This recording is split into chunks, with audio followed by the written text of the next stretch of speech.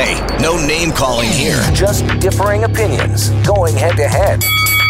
With Counterpoint. Here's Alex Pearson on Global News Radio. All right, it is time for Counterpoint. We got Omar Khan, VP over at Hill and Knowlton Strategies, and Melissa Lantzman, also VP over at Hill and Knowlton. Do you guys have offices like right beside each other? Actually, we do. Right next to each other. Can you imagine? Oh, Cubicles, though, not do you offices. get anything done? Depends on the day. All right, let's talk about retiring Hydro One CEO, who's got the coolest name, Mayo Schmidt. Air quotes, retiring. Yes, retiring. Strategically retiring, I might add. I think that's a big, big win. Yeah, well, he's retiring, and the province will pay him $400,000 because they have to, but that's all we thought he was going to get. And then we learned, because he had a little baked-in deal with the Liberals, that he's going to get all his nice little stock awards. He had a baked-in deal with the shareholders of Hydro One. Because the Liberals sold it. But anyway, let's not mince detail. So he gets $9 million in these stock options. He would have gotten an additional $10.7 million had Doug Ford fired him. So I guess we should be happy that he gets 9. Yeah, you know what? I can't criticize the premier on this one. He ran on getting everyone rid else's. of, What's wrong with you? I'm not everybody else. So he ran on getting rid of the board. He ran on getting rid of the CEO. He did it. Promise kept. Now, this one decision in and of itself doesn't do anything to move the dial on his promise to reduce hydro rates by an additional 12%. But it feels good. Again, I'm going to give him and his team the benefit of the doubt on that. If they can do it, more power to them. This is a big win. It is the first step in reducing hydro rates by 12%. Even if he gets that $9 million? Look, he got the stock options that he earned under the Liberals. This could have been $10.7 million in severance. This could have been Mayo Schmidt's future compensation. This could have been future stock options. The taxpayer won on this one. Now, Hydro One has nothing to do with setting hydro rates. That's the OESO or IES or whatever the hell we'll deal again with those guys. Let's be clear. Hydro One has no influence on what the actual cost of hydro is. Look, everybody said he couldn't do it. He did it. I already gave you a win on that one. I'll take it. Do you have glass between your offices? Can you see each other all day? It's not thick enough. So fun. Well, let's talk about Canadian Civil Liberties Association considering a legal challenge to Doug Ford's repealing of the sex ed curriculum. They say they would fight it on the grounds of discrimination on the basis of sexual orientation. I don't think they've got much of a case on this thing, Melissa, but I do think it was a strategical misstep to even bother repealing this thing. Look, I don't think it should be a surprise. He'd been talking about repealing sex ed, replacing it with a new curriculum every single day of the campaign. This is another sort of promise made, promise kept. I think if you look at it more widely, there is a problem. There is a lot of parents angry about this. And if they frame it as a respect for parents, do the consultations, sort of get to where they want to be on the curriculum and reintroduce it in a way that sort of makes sense for Ontario. Yeah, the problem is, look, it was Kathleen Wynne herself and all the school board officials, etc., in 2015 who were telling everybody, don't worry, the new curriculum is almost the same as the old one, just a little bit newer. And now those same people are crying, henny penny, the sky's falling, because we're putting our kids in imminent danger by using that curriculum. Yeah, look, I think hyperbole is dangerous on both sides of this argument. I agree. He ran on doing this. He ran on doing this, quite frankly, because he had a political deal with the religious right, which helped him win the leadership. Let's just be honest about that. But he ran on it, and Ontarians voted for him. 40% of Ontarians chose to vote for him. I would just say, look, from personal experience, I tweeted about this morning. I grew up in a Muslim household, not overly religious, but a Muslim household, nonetheless. Talking about sex when I was growing up as a tween and a teenager was just taboo, to the point where, I learned everything about sex until, I went to university through sex education in middle school and high school. Why didn't you just grab a Playboy and go to the woods? That's what we all did. Or the Sunday night sex show with Sue Johansson. That's right. I was a young liberal. I learned it on Degrassi Junior High. I was too much of a nerd to do that. I was reading Pierre Trudeau's autobiography or something. But, I'll just say this. I could have made a joke. I'm just not going to. They said they were going to do this.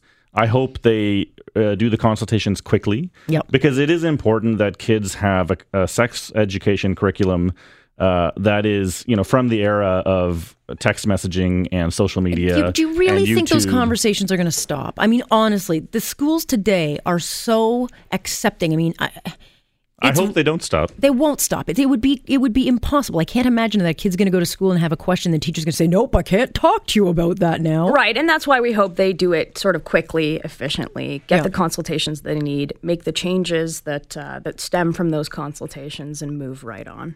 Yeah, because bottom line is, I don't actually think the curriculum is going to change that much. I think it'll probably be a little bit older. I don't have an issue. I don't have an issue with sex ed. I do have an issue with it constantly being spoken about in my 5-year-old's class because it's so predominant. I'm like, can you teach him to read? Can you teach him to do math? Yeah, and I think they are. Right, and that's one of the things that was mentioned today, scrapping discovery math, scrapping a curriculum where you sort of figure out math yourself. That didn't fly in my house, and I wouldn't be where I was today if my dad didn't teach me math. By the way, I never learned math. That's why I went into politics. That should be the bigger outrage is the math. I mean, everyone's going crazy on the sex ed stuff, and I'm like, shouldn't you all be concerned a little bit more about the fact that kids are failing math en masse? Like, terribly. Yeah, it's not an easy thing, right? So the test scores went up quite a bit from 2003 up until about 5 years ago, and then something happened about 5 years ago where it was discovery math that happened. Perhaps liberal math happened. Look, and okay, you can throw liberal beside everything, but there's a lot of non-political people in government who make a lot of these decisions, particularly around curriculum. Mm-hmm. Yeah, well, either way, I wouldn't have been able to do the math because I'm terrible at math. But the discovery math just... So does this mean like everything that happens now, we can just say, the conservative math curriculum or the audit, the conservative hospital wait times? After the audit. All right. Yes, okay. There will come a point. Yeah, you cannot own it now. If you're going to say everything it won't the last be the 15 years of blaming fault. Mike Harris. It'll be like, soon Ford will have to wear this. But he does get a grace period. Hey, no name calling here. Just differing opinions, going head to head. With Counterpoint. Here's Alex Pearson on Global News Radio. It is Counterpoint. We got Melissa Lantsman and Omar Khan joining us. Let's talk a little bit about what we saw in Toronto's downtown. I don't know if it would have hit your area in your office space, but there were an awful lot of cops around. ETF, all sorts of cops. And we were told for the longest time, it's normal. I'm like, no, this is not normal. Eventually, it came out that there had been some leaked documents saying that there was a threat to the public at large, possibly a vehicle might be used to go into a crowd. But the bottom line is, Omar, we did not hear anything for a very long time. Police just would not give us details. Do they have to? Should they?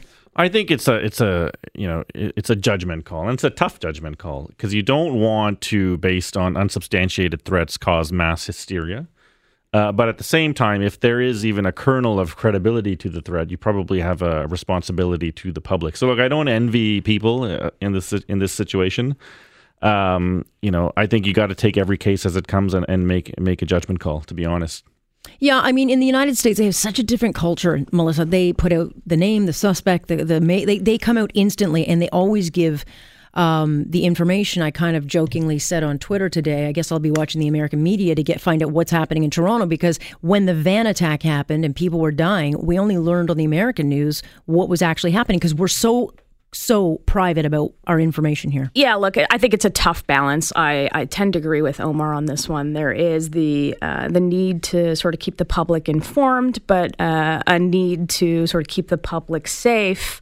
There's a lot of events happening in Toronto. There's if you're looking at the Rogers Centre tonight, a huge concert, baseball games, things like that. Budweiser stage, the throne speech today, where there was a gun salute at the worst sort of time. They got a lot going on, and I think it's a balance. I think it's a balancing act, and I think that they make a judgment call. But if you're going to tell me, take your kids and go to Wonderland and do that, I'd be like, yeah, no, not until I know what we're talking about. And I'm a pretty hard girl. Like I don't get freaked out about these things. But if you're going to tell me everything's cool, but we can't tell you what it is, it's like, well, I'm not going to go there then. So, like I said, it's a judgment call. It's not the same thing, but I remember when we went through an Ebola scare a few years ago, and I was working for the Minister of Health at the time. And at one point, I just told our press secretary to shut off her phone. And she said, look, I have 42 voicemails from media. I'm like, well, you know what? That's great, but we can't tell them anything until we actually know something. So just ignore the media, well, of course. I said that we'll send out a statement when we know something. Right. And, that's because what we didn't want is, we had a case that was probably traveler's diarrhea or something, right? But the person had come from West Africa and they were in isolation. What we didn't want is mass hysteria at the hospital where they were being isolated. Right. But then you get people who kind of come up with their own scenarios. Yeah, we gotta let cops be cops. We gotta let them do what they know how to do, and expect that we give them the tools to sort of make those judgment calls. I get it. Did you write that part of the throne speech? Because you're saying that not to stray too much of this, but it was noticed. Doug Ford's throne speech. He did say, I think pretty pointedly that cops under this administration will be able to cop. What did he mean there? What do you think he was saying? Look, I think with Doug Ford, you're hearing a lot about allowing frontline workers to actually do their jobs, stopping bureaucracies from making decisions for what actually happens on the ground. You don't have sort of a bureaucracy necessarily in health making clinical day-to-day decisions for patients. I think the same thing happens with cops. So we could see something like Carding come back, maybe revamped. Look, and I improved? think that's a decision of police forces that are trained in this. I think that we have a problem in Toronto. There's people getting shot, and they need to be able to make the decisions that they see fit for protecting the public. So that's their job. With all due respect, that is not carding is not a decision for police forces to make. That's why we have civilian oversight over police.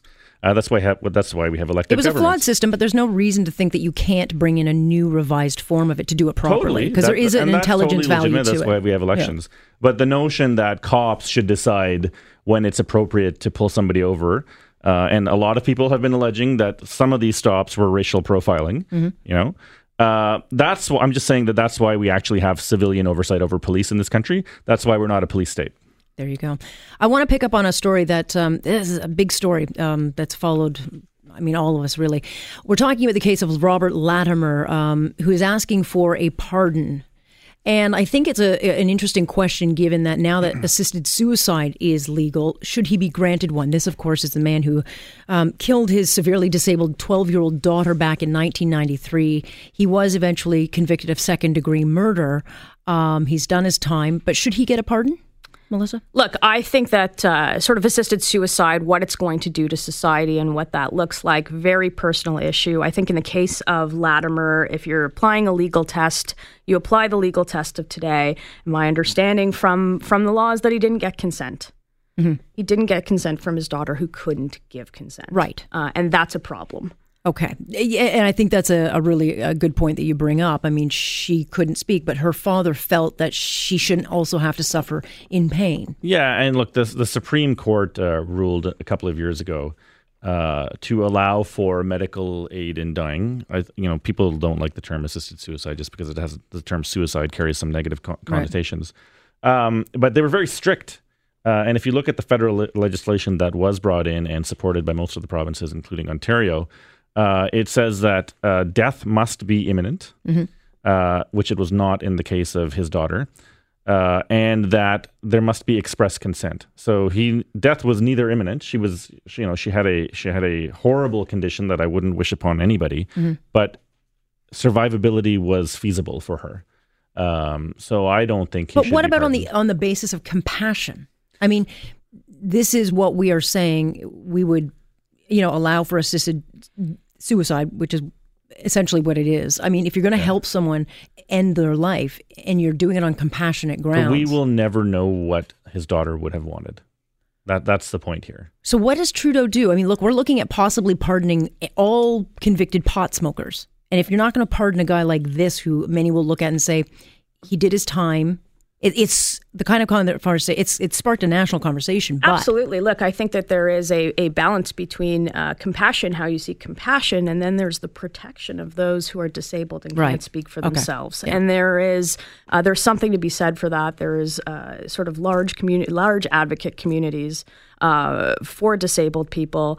I'm not sure that necessarily she could have ever given consent if that was. And even today, under her, from what I understand of the case, and it was a long time ago, but under her condition, she probably wouldn't qualify for today's medical aid in dying regulations. Right. And that's the test that we have to apply. But it also speaks to your point of the slippery slope that people talk about, that if we allow, so this would set precedent that if we allow for this, then you're going to see others carry this out. Or you could see it in the cases of parents having to make decisions on behalf of their children, which I don't agree with. I think it's a very personal choice. But when we go down those roads where you're given a God power over those who are vulnerable, or in the case of children, I'm very uncomfortable with that. So I'm not really sure. The government at the time, I believe they were approached by some to commute the sentence, and the justice minister at the time chose not to.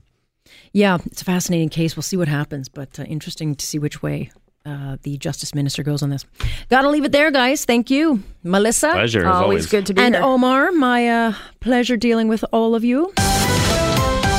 You're listening to On Point with Alex Pearson on Global News Radio.